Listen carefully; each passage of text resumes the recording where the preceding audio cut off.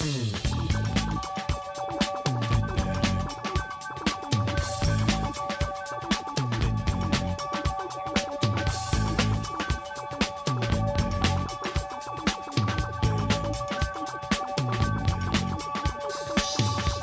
find yourself living in a shotgun shack, and you may find yourself in another part of the world, and you may find yourself behind the wheel of a large automobile, and you may find yourself in a beautiful house with a beautiful wife, and you may ask yourself, well, how did I get here? Letting the days go by, let the water hold me down. Letting the days go by, water flowing underground into the blue again. Hey, how's it going, everybody? This is Chris. Welcome to episode 319 of X-Lapsed. We're still dealing with a little bit of a allergy hell here. Not quite as bad as it was. Over the past couple of days, I managed to get down to the store and picked up some of that very, very expensive allergy nose spray, which is like the only thing that seems to work for me. I've tried all forms of like Claritins and even the stuff you got to get behind the counter, and none of that stuff really touches it. But this spray, probably because it's so damn expensive, actually works. I think maybe it's some mind over matter, where I qualify the quality based on the cost. I guess we will keep our fingers crossed and hope for the best here. Today, hopefully, we'll be getting into some mailbag content because, honestly, I think we're going to need it. Because, the book we're going to discuss today, it's not a bad book. There just ain't a whole lot to say about it. We don't have all that much to talk about. There just isn't much to it. And I guess without any further ado, let's get into it. And I want to say, last episode, I mistakenly said we'd be discussing X-Men number 7 today. I can hardly remember yesterday, so I may have said that. I think I just saw the word X-Men and assumed it was going to be number 7, but in fact, it's not. Today we're going to be taking a look at the Devil's Reign tie-in, Devil's Reign: X-Men number 1, which had a March 2022 cover date. The story's called The Queens of Fear, written by Jerry Duggan with art by Phil Noto.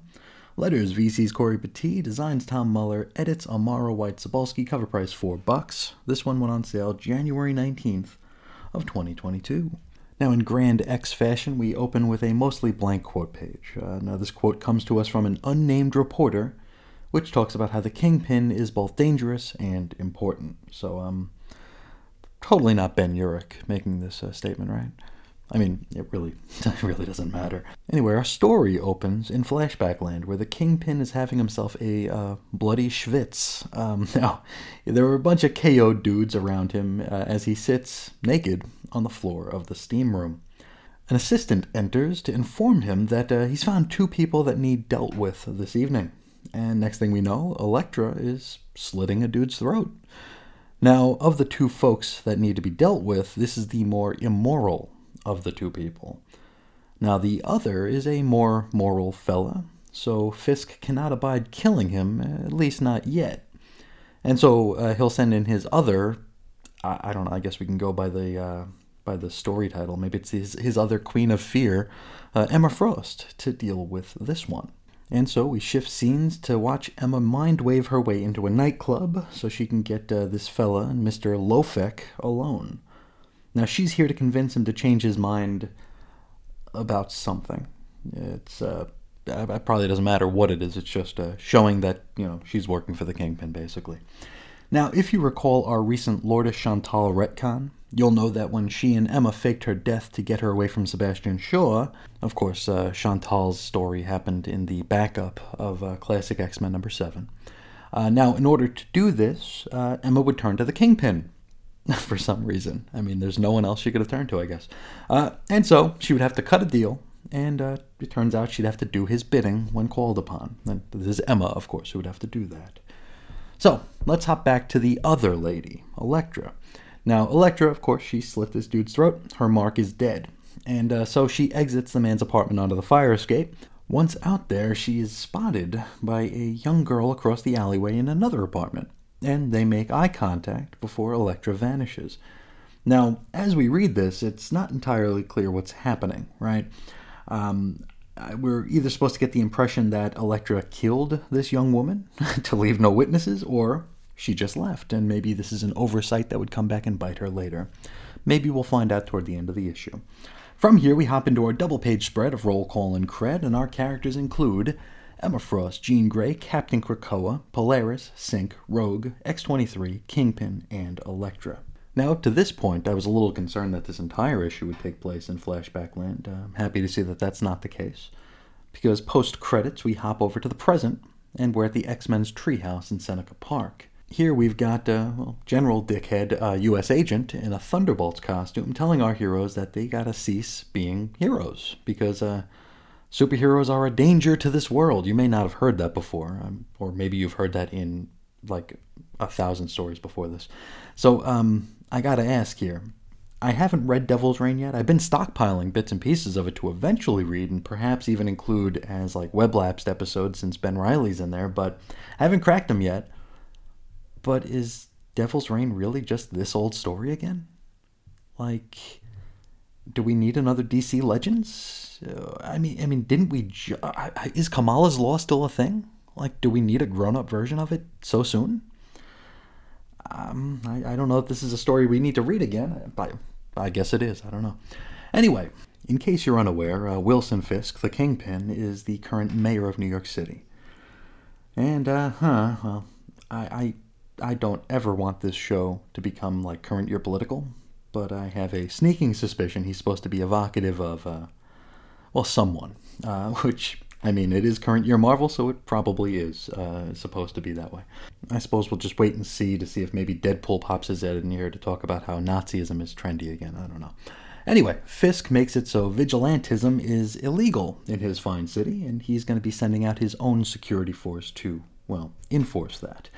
And to make this X-relevant, he wants that giant gaudy tree yoinked out of Midtown.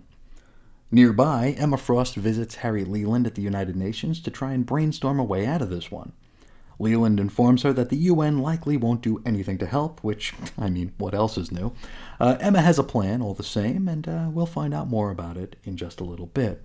From here, we hop back to Seneca Park, where U.S. Agent slings his far less patriotic shield at the giant tree. What? What is he trying to do here? Just tossing his shield at a tree? Let's play that out. What's the best outcome for old Walker here? The shield hits the tree? And that's it, right? That's the only... I don't know. Anyway, before it can strike the mighty tree, it's magnetically grabbed by Polaris and chucked many, many miles away. Lorna and Walker then engage in some snark, because that is... that is the only character trait we get, before the latter calls into base in order to order the forces be deployed. Now, the only problem for him is that the tanks and whatnot are being magnetically held in place, so whoops. From here, we hop back to the Gracie Mansion, where the Kingpin is informed that they're getting a bit of pushback from the X-Men. Fisk recognizes that the Krakoan diplomatic immunity thing could muddy the waters should they try to actually detain the mutants. And pretty much all he wants is for them to relocate. He wants them out of the tree, he wants them out of his city, yada yada yada. Now his assistant informs him that, the X-Men don't even seem willing to do that. Now Fisk sees this as an opportunity to have all of his points proven for him. You see, if the X-Men choose to resist and get physical with law enforcement, that'll just go to show how dangerous a presence they are. From here we hop inside the treehouse, where Cyclops basically says his version of the same thing. They can't actually resist, because otherwise they'd be proving Fisk's point. He and Jean then also get a little sassy over the Kingpin's political title, and these snark remarks feel, maybe a year and a half out of date at this point, and about as subtle as a kick to the crotch, but anyway. Now it's time to plan, and so Jean suggests that perhaps they do give up their Seneca Gardens treehouse. Rogue, who, believe it or not, actually gets a line of dialogue here, wonders what this might mean for their current digs. Because, they've become quite attached in, the 48 or so hours they've lived there. Now, she jokes that it'll become Emma's new Airbnb or something. X-23 suggests they make it a homeless shelter, and Synch agrees, not because he's got the hot pants for X-23 or nothing, but because they're good people, you see. Remember, gang, young people are so much better than us actual adults. Never forget. Anyway, Scott suggests that they head out to face the music, to which he's then reminded that he's got to first change into his Captain Krakoa outfit. So, okay. A, did Scott really forget that he's Captain Krakoa? And B, does anybody reading this as a way to keep up with Devil's Reign even have the first inkling on why Captain Krakoa is a thing in the first place? I mean, on that subject, would anyone not following the X-Books, but are only following this to keep up with Devil's Reign, have any clue or interest as to why Emma's wrapped up with the Kingpin, or why she ever was? Would they just assume that when Emma was a bad guy, she did bad guy things with other bad guys? I don't know. I guess those catch-up paragraphs included in the double-page spread of Roll Call and Cred are now like actual prerequisites. You have to read those paragraphs in order to understand anything that's to come. I mean, say what you will about Chris Claremont reminding us that Wolverine has razor-sharp adamantium claws on a healing factor every single issue, but I think I'd prefer something like that than just like, hey, read like these 3 lines of text on the credits page to even get the first inkling of what it is you're getting yourself into. So, Cyclops caps up, and the team heads outside, and there, Polaris and U.S. Agent are still bumping heads, until Lorna finds herself electrocuted, or I guess electrocuted, by the arrival of the all-new Thunderbolts, or maybe they're the old Thunderbolts, I really don't know. The team we get here is comprised of Agony, one of the Skady 800 spider symbiotes running around the city at any given time, Electro, Rhino, and Taskmaster. And I gotta ask, do we still like really love LOL Random Taskmaster? Did I just imagine that there was a really annoying groundswell around him a few years back? I could be mistaken. Anyway, Rogue calls out Rhino for joining the T-Bolts, so I guess he turned good for a bit while I was away. She says that Remy will be disappointed, so maybe this is out of the Rogue and Gambit series that hit a few years back. I haven't yet read them. I do have them, just haven't gotten around to them. Rhino says that, hey, nothing personal. This is all just business. Lorna then lunges at the T-Bolts while exclaiming that she's not afraid of being thrown in the hole. The hell? Okay, this might be one of the dumber lines of dialogue I've read in quite a while. Naturally, the baddies haven't the foggiest clue what it is she's talking about, nor should they. Here's the thing, though. You know who else doesn't have the foggiest freaking clue what she's talking about? Probably people who are buying this to keep up with the Devil's Reign event, who aren't interested in the nuances of the post-Hoxpox X-Men. And I tell you what, with a line like, I'm not afraid of being thrown in a hole, I don't see anybody becoming interested in finding out what that means. Anyway, Jean telepathically appeals to Lorna to settle her tea kettle here. Then we get a little bit of annoying banter between Taskmaster and X-23 about the Wolverine name. Walker then demands Jean allow them access into the treehouse, which, since it's all Krakoan and whatnot, won't be possible. Agent says that he's got Leslie Knope on speed dial, so he'll have the entire Parks Department down here in no time to chop the thing down to kindling. But not so fast, because Emma Frost is here to save the day. Because of course she is. I gotta ask, how did the X-Men ever survive without having her around to repeatedly pull their fat out of the fire? I mean, man, Emma is just the best. I should really consider changing the name of this show to better state that. Anyway, Emma's there with a piece of paper from the United Nations, who have, for the first time ever, actually done something. You see, the treehouse is now designated as a Krakoan consulate, which... I mean, shouldn't that have been already established? I mean, it's a great big tree that mutants operate out of. Why wasn't this designated an official, Krakoan location? Was there a storyline reason for this? Did Scott and Jean, really want to be, independent of Krakoa and really go it alone? I honestly can't remember. Anyway, I guess it's a moot point now. And this is all reported in to Fisk, whose hands are tied thanks to the Blue Hats. The Thunderbolts are called off, and yet we still have 2 more issues of this tie-in to go. We wrap up the issue with the Kingpin digging through Emma Frost's dossier, where he remembers the thing that we saw in the flashback that kicked the issue off. Now, it's a cold case regarding a murdered woman, which implicates our White Queen. Now, the photo on the file is of the young woman who witnessed Elektra doing the thing, so I guess she did die then? I don't know. That's where we leave it. We do have a mostly blank quote page where Emma Frost recognizes that when you push the world to change, it often pushes back. Next episode, speaking of pushing back, it's the Marauders Annual. So let's get excited. Speaking of excitement, let's talk about this issue here, which, first things first, The Good. This felt more like an issue of X-Men than X-Men. Like, we had cast members that don't ever get lines of dialogue, barely even get, drawn silently in the background of panels in the X-Men book. They actually got lines of dialogue here. We actually heard from Rogue. I don't remember the last time we did. That's about it, though. That's about the only thing I really liked from this issue, is that it actually felt like an issue. It felt like something happened. I feel like Duggan was handed the Hickman baton here in more ways than one. And Duggan, if you've been following the show from the start, I've been very, very positive on his work in books like Marauders and in Cable. I've really enjoyed what he brings to the table. But here it's almost like he forgot how to write warm and real feeling characters. And it's as though he's taken to relying on the Hickman trifecta of characterization. And I mean, there's only 3 traits. It's aloofness, snark, and badassery. These characters just don't feel real. They don't feel warm. They feel like they're just there to deliver lines, which, I mean, I guess at the end of the day they are. But they all come across as just snarky, aloof, sarcastic. It's just not appealing to me. Basically, everybody in this book makes me want to punch him in the face, which is not a great thing. I feel like every character here is just out to be more right than the next. Even the attempt that we got in here at an actual conversation felt like a phony, overly scripted social media chat where it's everybody is just trying to be the smartest person in the room. Everybody's trying to be the most enlightened person in the room. It doesn't make for a fun read, and it doesn't make these characters feel real. And honestly, it might sound like a cop-out, but I really don't have all that much more to say about this one. The art clearly was great. It's Phil Noto. We've so seldom, I don't think we've ever been disappointed by Phil Noto, actually. So the art was exactly what we expected.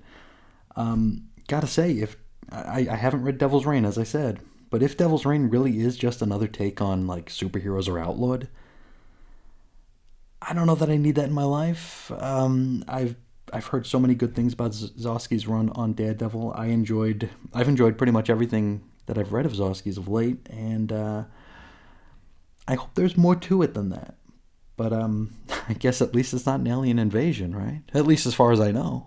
It could end with some sort of extraterrestrial visitation, right?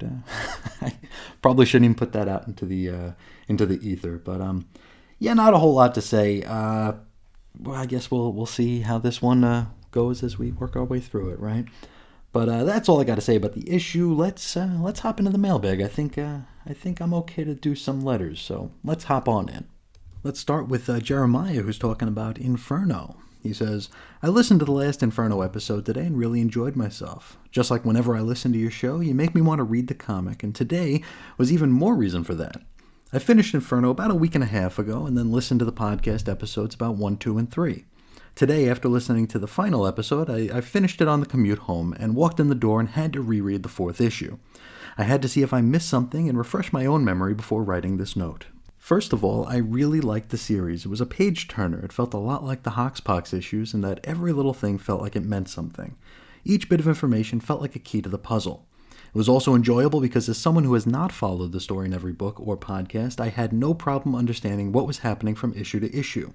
I had enough knowledge of what had gone down in the last couple of years through the Hickman era that I could easily grasp the story, characters, and their motivations. I also thought it was an excellent capper to the Hickman era. Here's my take on the book and why I think it was a good closer. Please bear with me here. The saga started with the ages of Mora, all the timelines, all the deaths, and all the defeats. Over the 4 issues of Inferno, we were treated to enough flashbacks that even the most casual reader could grasp what was happening. But I think that the flashbacks serve more purpose than to just recap the story. I think they were meant to get us to think about Mora's motivations and plans. The way I look at it, Mora got exactly what she wanted, or at least something pretty damn close. I think she got to the point in her 10th and possibly last life where she had done the best she could. The mutants have their own nation and planet, at least I think they still have Mars, yes they do. The evil mutants work and live alongside the good mutants. Generally speaking, they're doing their best to coexist with humanity. They don't ever have to die thanks to the resurrection protocols. All that was left, or at least all she could do now, was let it go to see if they could survive. That is, if Destiny was right about her not having an 11th go-round.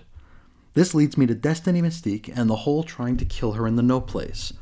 I don't think Moira was stupid by not getting rid of Destiny's backup right at the beginning. I don't think she was going to try and cure all mutants and then create a world where mutants don't die. As I read and reread the story, I think Moira planned it to happen this way, at least to a certain extent. The way I took it was like this, my thoughts on why she did what she did. I think she told Professor X and Magneto to destroy the Destiny backups, knowing that they would never do that. At best, they would secure them really well, just in case things with Mystique didn't work out. I think she fully expected Mystique to get Destiny brought back somehow. I think she planned for it. I looked at Moira's actions as she was trying to get them to make her human, kill her, and finally end her existence, thereby making this timeline permanent.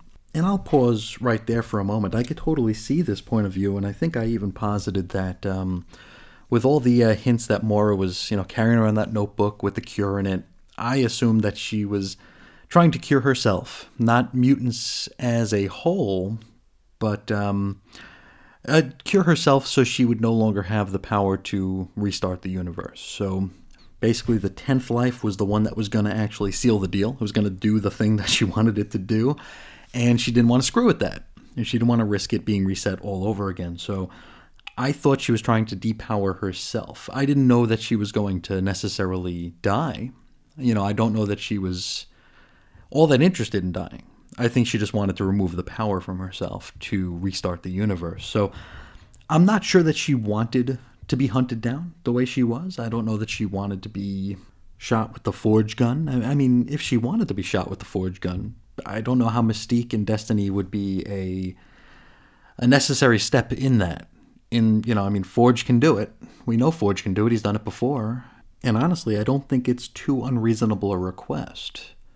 There might be some second thoughts about demutantifying her from Charles and Eric, but I think at the end of the day, they would realize that that was probably the best case. If this is the timeline that's going to stick, then it's in everybody's, it's the needs of the one over the needs of the many. It's in everybody's best interest for Moira to no longer be a mutant. So I think it wouldn't have been difficult to get them on board with demutantifying her. So I feel, I've mentioned the old Dagwood sandwich a few times in the over the course of the years we've been covering these books. It just feels like we're adding all these extra unnecessary layers to get where we need to be. Where, the path from A to B can be so much simpler, so much more linear. I don't know, it feels like we're just muddying waters.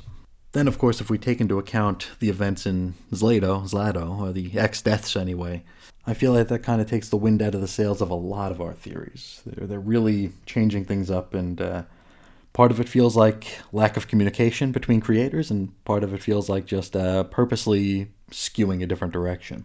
Back to Jeremiah, he continues, her speech as she was tied up about curing mutants as children, preventing them from ever becoming mutants in the first place, was to push Mystique and Destiny's buttons, just like it did back in her third life.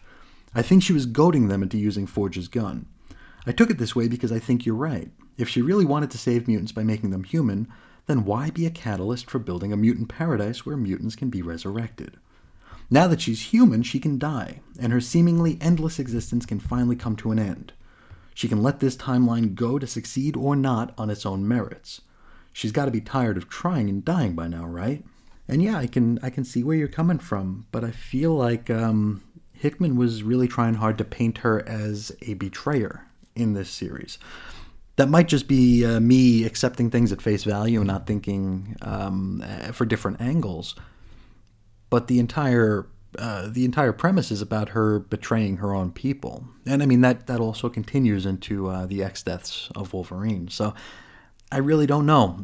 It's a part of that problem with analysis, and also the sort of kind of knowledge that there is some sort of creative turmoil behind the scenes where, we're having people leave, we're having people come in. It's just really hard to take things at face value, or it's hard to accept things as being representative of the original vision of the entire endeavor up to this point. Jeremiah continues. Finally, I really like the things that Destiny says when Doug shows up, and she talks about the future not being clear and everything branching off. It's a nice way for Hickman to say he doesn't know what happens next, and how that's going to be left to the new creators and stories. And it's funny you mention that, because I in reading Inferno number 4, the last page of that is, it's about as subtle as a shotgun in that it paints the Quiet Council as being like in a sort of gilded cage here. They're in a prison of their own making. They're never gonna, be continued forever. We're gonna be meeting forevermore. I took that, and I didn't mention this during the episode because it's just me being, a goof, but I took that as some sort of meta commentary from Hickman, like, hey, I really wanted to end this Krakoa thing, and Marvel won't let us do it, so yeah, everybody's trapped. We're stuck here. Krakoa as a new status quo is a prison, because it was supposed to come and go, and that was the original vision. I mean, meta commentary, imagined or otherwise, is always kind of interesting to play around with. Jeremiah continues, I like this theory because then Hickman gets what he wanted, or at least what I felt like he was trying to do when he set out with this project. With the Mora timelines, we get all that came before, from things like Roy Thomas's boring, silly, and fun Silver Age, Claremont and Burns' years and years of drama and fan-favorite stories, to the ever-evolving and multiplying times from Jim Lee, Liefeld, and all those that followed to Matter. Everything that happened is in play because it could have just occurred in one of those 9 other timelines. Well, I'm pretty sure everything happened in the 10th timeline. I think, because that was my big bugbear when I came into this with the first few episodes. I wondered and I worried that we were retconning things out and taking inconvenient bits of X-Men history and just relocating them to different lives. As sure, they happened, right? They happened, but they don't matter. And people kind of hit me back with, no, everything happened in the 10th life. Everything from X-Men number 1 in 1963 till now is Mora's 10th life. Whether or not that changes during Zlato's Lato, that is a possibility, because, it is kind of weird the way that story is being told up to this point. I've only read 2 issues of it, but it's very bizarre. But as far as we sit now, everything happened. So, that's a good thing. That's a very good thing. Jeremiah continues. Also, this era gets to mean something, at least until the next reboot or editorial decision comes along. And the stories that come out next get to build on as much or as little of what Hickman set up as the new creative teams choose to do. Now, of course, I could be looking at this with rose-colored glasses, and maybe I don't fully grasp everything that happened because I have not read all the books in the line, but I'm not sure that matters. One of the things I like about what Hickman did is that he didn't spell it out for us. There's enough left for our imagination so we can talk about it, debate theories, and join in on a conversation with each other, just like you've been getting us to do with the podcast. Anyway, those are my 2 cents. I'm looking forward to hearing what you think about my take on the story. Thanks, and I'll be listening. P.S. When are we going to get more Essential episodes? The professor's dead, and I want to hear about what happens next. Well, let's go point by point. I think the Hickman run here may or may not have ended the way it was supposed to. May have, or at least it may have veered from the original vision or the initial pitch, right? I don't know that matters overall because, like you said here, it does give us so much to speculate. It does give us a whole lot we can talk about and play with. And I think on the strength of the debates that we can have with the information that we're given and the stories that we're told, that this run will stand alongside seminal runs in this franchise. Now, whether or not it's been everybody's cup of tea, right? I don't think any of us can argue that it tried something. And comics and comics fans get a lot of guff for playing things safe and like refusing change. Refusing and fighting back against new status quos or just new bits of history, new takes, new visions. And so I feel like we truly have to acknowledge and appreciate when a run on a book goes the entire other direction. But for better or for worse, mileage may vary across the board here, but the Krakoan era fundamentally changed things. It added all these interesting layers to I mean, it's going to... With all the revelations on Mora alone, there are some stories that were written over the past 50, 60 years that we'll never be able to look at the same way again. And again, that could be a good thing to some people. It could be a bad thing to some people. But it tried something. And it's giving us so much to talk about. And it's making us care again. Which, this is something I've talked about from time to time as we've gone through various stories. And we've talked about things like continuity errors and just mistakes in general. Where I would talk about, being on Usenet back in the 90s, and anytime there'd be like even the tiniest, most minuscule mistake in a comic book, you could guarantee that there were people talking about it and trying to find a way to make it work. It's like, well, this happened on page 3, but it should have never happened because of this, this, and this, but let's try to massage it into continuity. Let's try to, for lack of a better term, we're trying to no-prize things. We're trying to make things fit. We're trying to justify mistakes. And I complained that mistakes became so frequent that we gave up. We stopped questioning everything. It's just like, oh, okay, well, Wolverine is in 15 places at once. Sure, we who cares? Oh, this person died last issue, but they're back now. Sure, it's comics. Who cares? We stopped caring. We stopped trying to make stories work and fit. We stopped having conversations outside of just being passive-aggressive and being like, yeah, nobody cares. But with this run, we're actually starting to have those conversations again. And sure, there have been mistakes. Petrus way. There have been mistakes that have caused us just to throw our hands up in the air and being like, who cares? We're not even going to bother. But for the most part, and I can only speak for our very small circle here, not the Clad Handers and the 10 out of 10 folks, but we're actually having these conversations now. We're trying to make things work. We're trying to see where things fit. We're trying to see if things make sense. And if they don't make sense, we're trying to see if we can make them make sense, which I feel like at the end of the day, that's a success for any sort of creative endeavor. If you can get people to talk, if you can get people to invest, if you can get people to care, then you've won. And like I said, this run might not have been everybody's cup of tea, but it was successful in that it got us talking, and it got us caring, and it got us invested. And it's even giving us like a new lens to view older stories through. And there's a lot to be said for that. Now, as for Jeremiah's question about the essentials, soon. I hope those will come back soon, because I very much miss doing them. I might actually push Weblapsed off a bit to get us back into the essentials, because it feels like it's been forever since I've done one of those. And yeah, we left off at a pretty scary time for our heroes here. Professor X is dead, and what happens next? And we're about to enter like a very weird era too, with, I want to say, our next issue, or maybe 2 issues from now, is Angel hanging out with like the Red Raven from the Golden Age for some reason. So it's going to be an interesting time. And yeah, I wasn't expecting to fall so far. It's so weird that I do a show every single day and I still feel like I'm falling behind.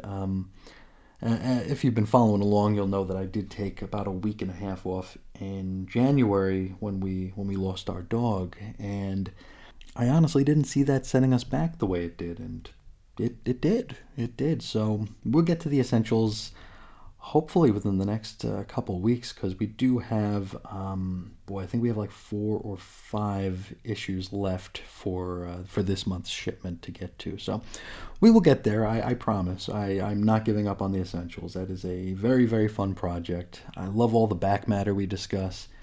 It's just a really good time, and yes, I definitely miss it. And I'm really happy to hear that other folks miss it too. That means a whole lot to me. But thank you so much for writing in your thoughts on Inferno, Jeremiah. I'm looking forward to hearing everybody's thoughts on Inferno. Any sort of Hickman Run post-mortem you want to send my way, I would love to discuss it. So thank you so much. Let's pop over to Peter, who's talking about Hellions number 18. Now he says, Scalp Hunter was the only reason I was interested in this book when it first started. I've been hoping for years that another writer was going to follow up on a scene a bit after the end of Manifest Destiny where the X-Men were getting revenge, and I think it was Nightcrawler who tracked Greycrow down only to find him working as a short-order cook, trying to put all of the supervillain and sinister stuff behind him. Usually when there's a scene, or sometimes even a whole miniseries dedicated to a character making a change, it's ignored, and we see the character right back to doing what it was they've always done. But I always liked that scene and hoped subsequent writers liked it too. And you're right, that was in, I think that was Divided We Stand. And in that story, Nightcrawler not only found him as a short order cook, but he also converted him to Christianity. So, yeah, I don't know if that was picked up on again. You're totally right, though. We get these miniseries that are often just ignored at the end of the day, which really sucks. It sucks for continuity reasons. I mean, we can go back to what I just said during Jeremiah's email here, where it got to be that time where we'd see contradictory continuity and we would just throw our hands up and be like, sure, it never happened. Okay, fine. Oh, the Juggernaut was a villain and now he's a hero, and now he's a villain again. Screw it. We get stories like that all the time, unfortunately. But that Grey Crow and Nightcrawler story was very interesting, and I remember it being fondly received when it hit. I remember people actually talking about that one. It might be the only story from that entire issue or miniseries, whatever it was, that anybody really talked about. And while none of us can say how much of that actually stuck, it is nice to get a series that takes a more heroic John Grey Crow into account here and has him, as we said during many of our discussions of Hellions, that he was like the conscience, the compass, the moral compass of that team somehow, which sounds pretty outlandish to say, but it was totally the case. Thank you for writing in on that one, Peter. We will wrap things up with Evan talking about X-Men number 6. And he says, here's my 1.5 cents on why returning from death matters in this situation, even if it is in the fantastical Marvel Universe. It may be worth less if I made this point before, but most deaths and resurrections in the Marvel Universe are specific events. Hard to reproduce. This ain't the Flash's origin, after all. Captain America wasn't just shot, he was unmoored in time, or something like that. Basically what happened to Batman in Final Crisis, right? Some folks didn't really die. Some, like the Hulk of late, can't. Some had to be yoinked out of heaven on a pirate ship or saved by a creator who looks a lot like Jack Kirby. But now, the mutants have a get-out-of-death-free card that can work for anybody. It's not just if you have the right powers or the right circumstances. We know there was more to Siren's deaths than just drunk flying, but folks presume that's how she died, and they brought her back because they could. It's reproducible. And when folks find out about that, they're going to say, why not my loved one? Also, while death and resurrection shouldn't shock folks in the Marvel Universe, we readers know a lot more of them than the general public. So people know probably about half and believe fewer than that. And, well, your point is well taken, but I still feel like this story only works in a vacuum because, we have Cyclops' death being the focal point here, right? I don't know how we go from point A, Cyclops was dead, now he's back, to point B, mutants can cure death. Mutants have beaten death. And we have Ben Urich, the only investigative journalist in the Marvel Universe, who is hyper-focused on Scott for some reason. We've had heroes die. I mean, that's something we've talked about. Heroes die all the damn time, too often. Where was Ben Urich then? Why wasn't he sniffing around then? For him to be so oddly interested in Cyclops totally dismisses the rest of the Marvel Universe. And I think you have a great point about the readers knowing far more than the general public in Marvel does because, of course, our minds go directly to that. Cyclops is back. The resurrection protocols. Okay, well, that's point A. Point B, okay, this is going to be a slam dunk for Ben Urich. But it discounts I guess for lack of a better term, the realities of any universe where there are so many different variables and so many different things to take into account. It's like our minds make the connection, but if everybody else starts making that connection, it becomes a problem. I mean, maybe that's the point, but I'm just not feeling it as an organic story.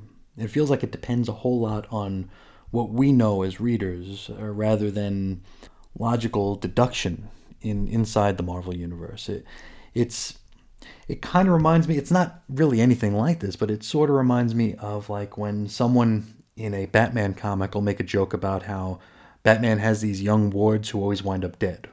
And it's like, sure, we as readers know that, and sure, we as readers kind of make fun of that from time to time, but when someone inside the universe mentions it, it's like, wait a sec, okay, the jig is up. If people take notice of this, then there's absolutely no way anybody lets him operate the way he operates.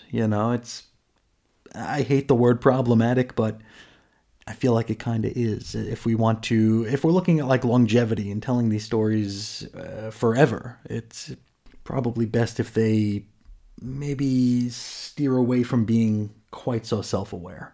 Now, we are just 2 episodes away from covering X-Men number 7, so hopefully maybe I'll feel differently then. I mean, who knows? We will take it as it comes. But thank you so much for writing in on that one, Evan. Just a couple of brief asides before we cut out of here. Over on the Facebook group, that's 90s X-Men on Facebook, our friend Jesse DeYoung posed a question which blew my mind, honestly. When I read it, it was just like, wait a second, how come I didn't notice this? Now, we talk about Moira and how when she dies, everything resets, right? That's been the gimmick. And he asked a question about, like, well, what happened during the Age of Apocalypse? What happened during the 2015 Secret Wars when worlds ended? You got to assume when the Age of Apocalypse happened and the world ended, Moira died with that, right? She would have passed just like everyone else did. Same with Secret Wars to an extent. So, rather than butcher it, let me just read what he wrote here. Now, he says, I have a topic I want to talk about either here or on the podcast. Moira's death or supposed death and why they did not jumpstart the 616 Marvel Universe. There have been times where the 616 universe was destroyed. 2 examples that come immediately to mind are the Age of Apocalypse and the 2015 Secret Wars. Leading up to these stories, the universe as we knew it, including practically everyone in them, were killed. This would include Moira. If Moira is killed, then it would reset things back to the day she was conceived, or that's what we were brought to believe. So why wasn't it? Possibly there were some things powerful enough to override Ms. X's mutant power. Whether it was a clashing of universe, or the M'Kraan crystal, or killing your father before you were born, there may be other ways to stop a reboot at Moira's death. Maybe she was able to sneak into a lifeboat spacecraft and was never seen, or she was mysteriously jumping back in time to prevent her death. I don't know, and chances are no one has thought about it but me. Are there other times the 616 universe was destroyed that I'm missing? I'm sure that there were. What ifs in the end and future stories wouldn't count because they're alternate universes, but what does everyone think? And, well, to be completely honest, I don't know what to think just yet. I feel like there's a lot to think about there, a lot to talk about, a lot to kind of throw around. And I want to put that question, Jesse's question out there. So anyone who might have some theories, anybody who might have a way we can no-prize this, I want to hear from you. I want to have these discussions because I can't believe we've been doing this for 2.5 years now, and I've never seen this question posed before. So a hats off and a dag nabbit to Jesse for causing my pea-sized brain to explode. But yeah, I'd love to hear people's thoughts on that. Finally, and this will be a very, very brief bit here, during my Inferno number 4 episode, I made a comment at the end about how I received a weird, unsolicited direct message on Twitter back in the day, pretty much telling me that the X-Men comics commentary community were never, ever going to let me in. And that is since proven to be absolutely true. I received a lot of wonderfully supportive feedback in regard to that. I'm not going to get too specific or go too deep into it. I just wanted to say on the air a thank you to the folks who wrote in to say nice things and to assure me that this show, as teeny and tiny as it is, actually matters and has a place. So sincerely, from the bottom of my heart, thank you all so much for that, because something I really needed to hear. So thank you. But I think that's going to do it for today. I can't believe I made it this far with all of my allergy-riddled faculties intact, so that's a good thing.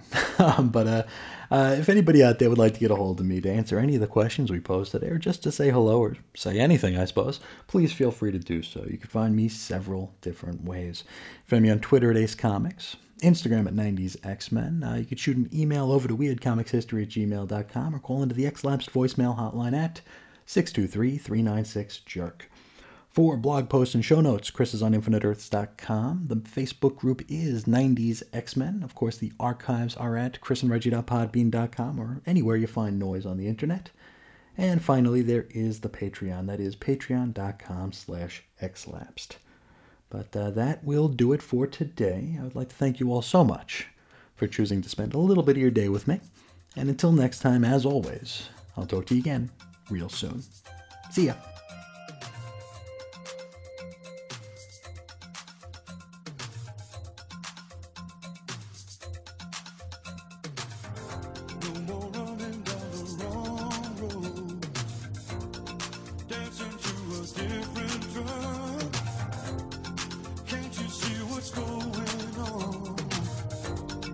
Deep inside your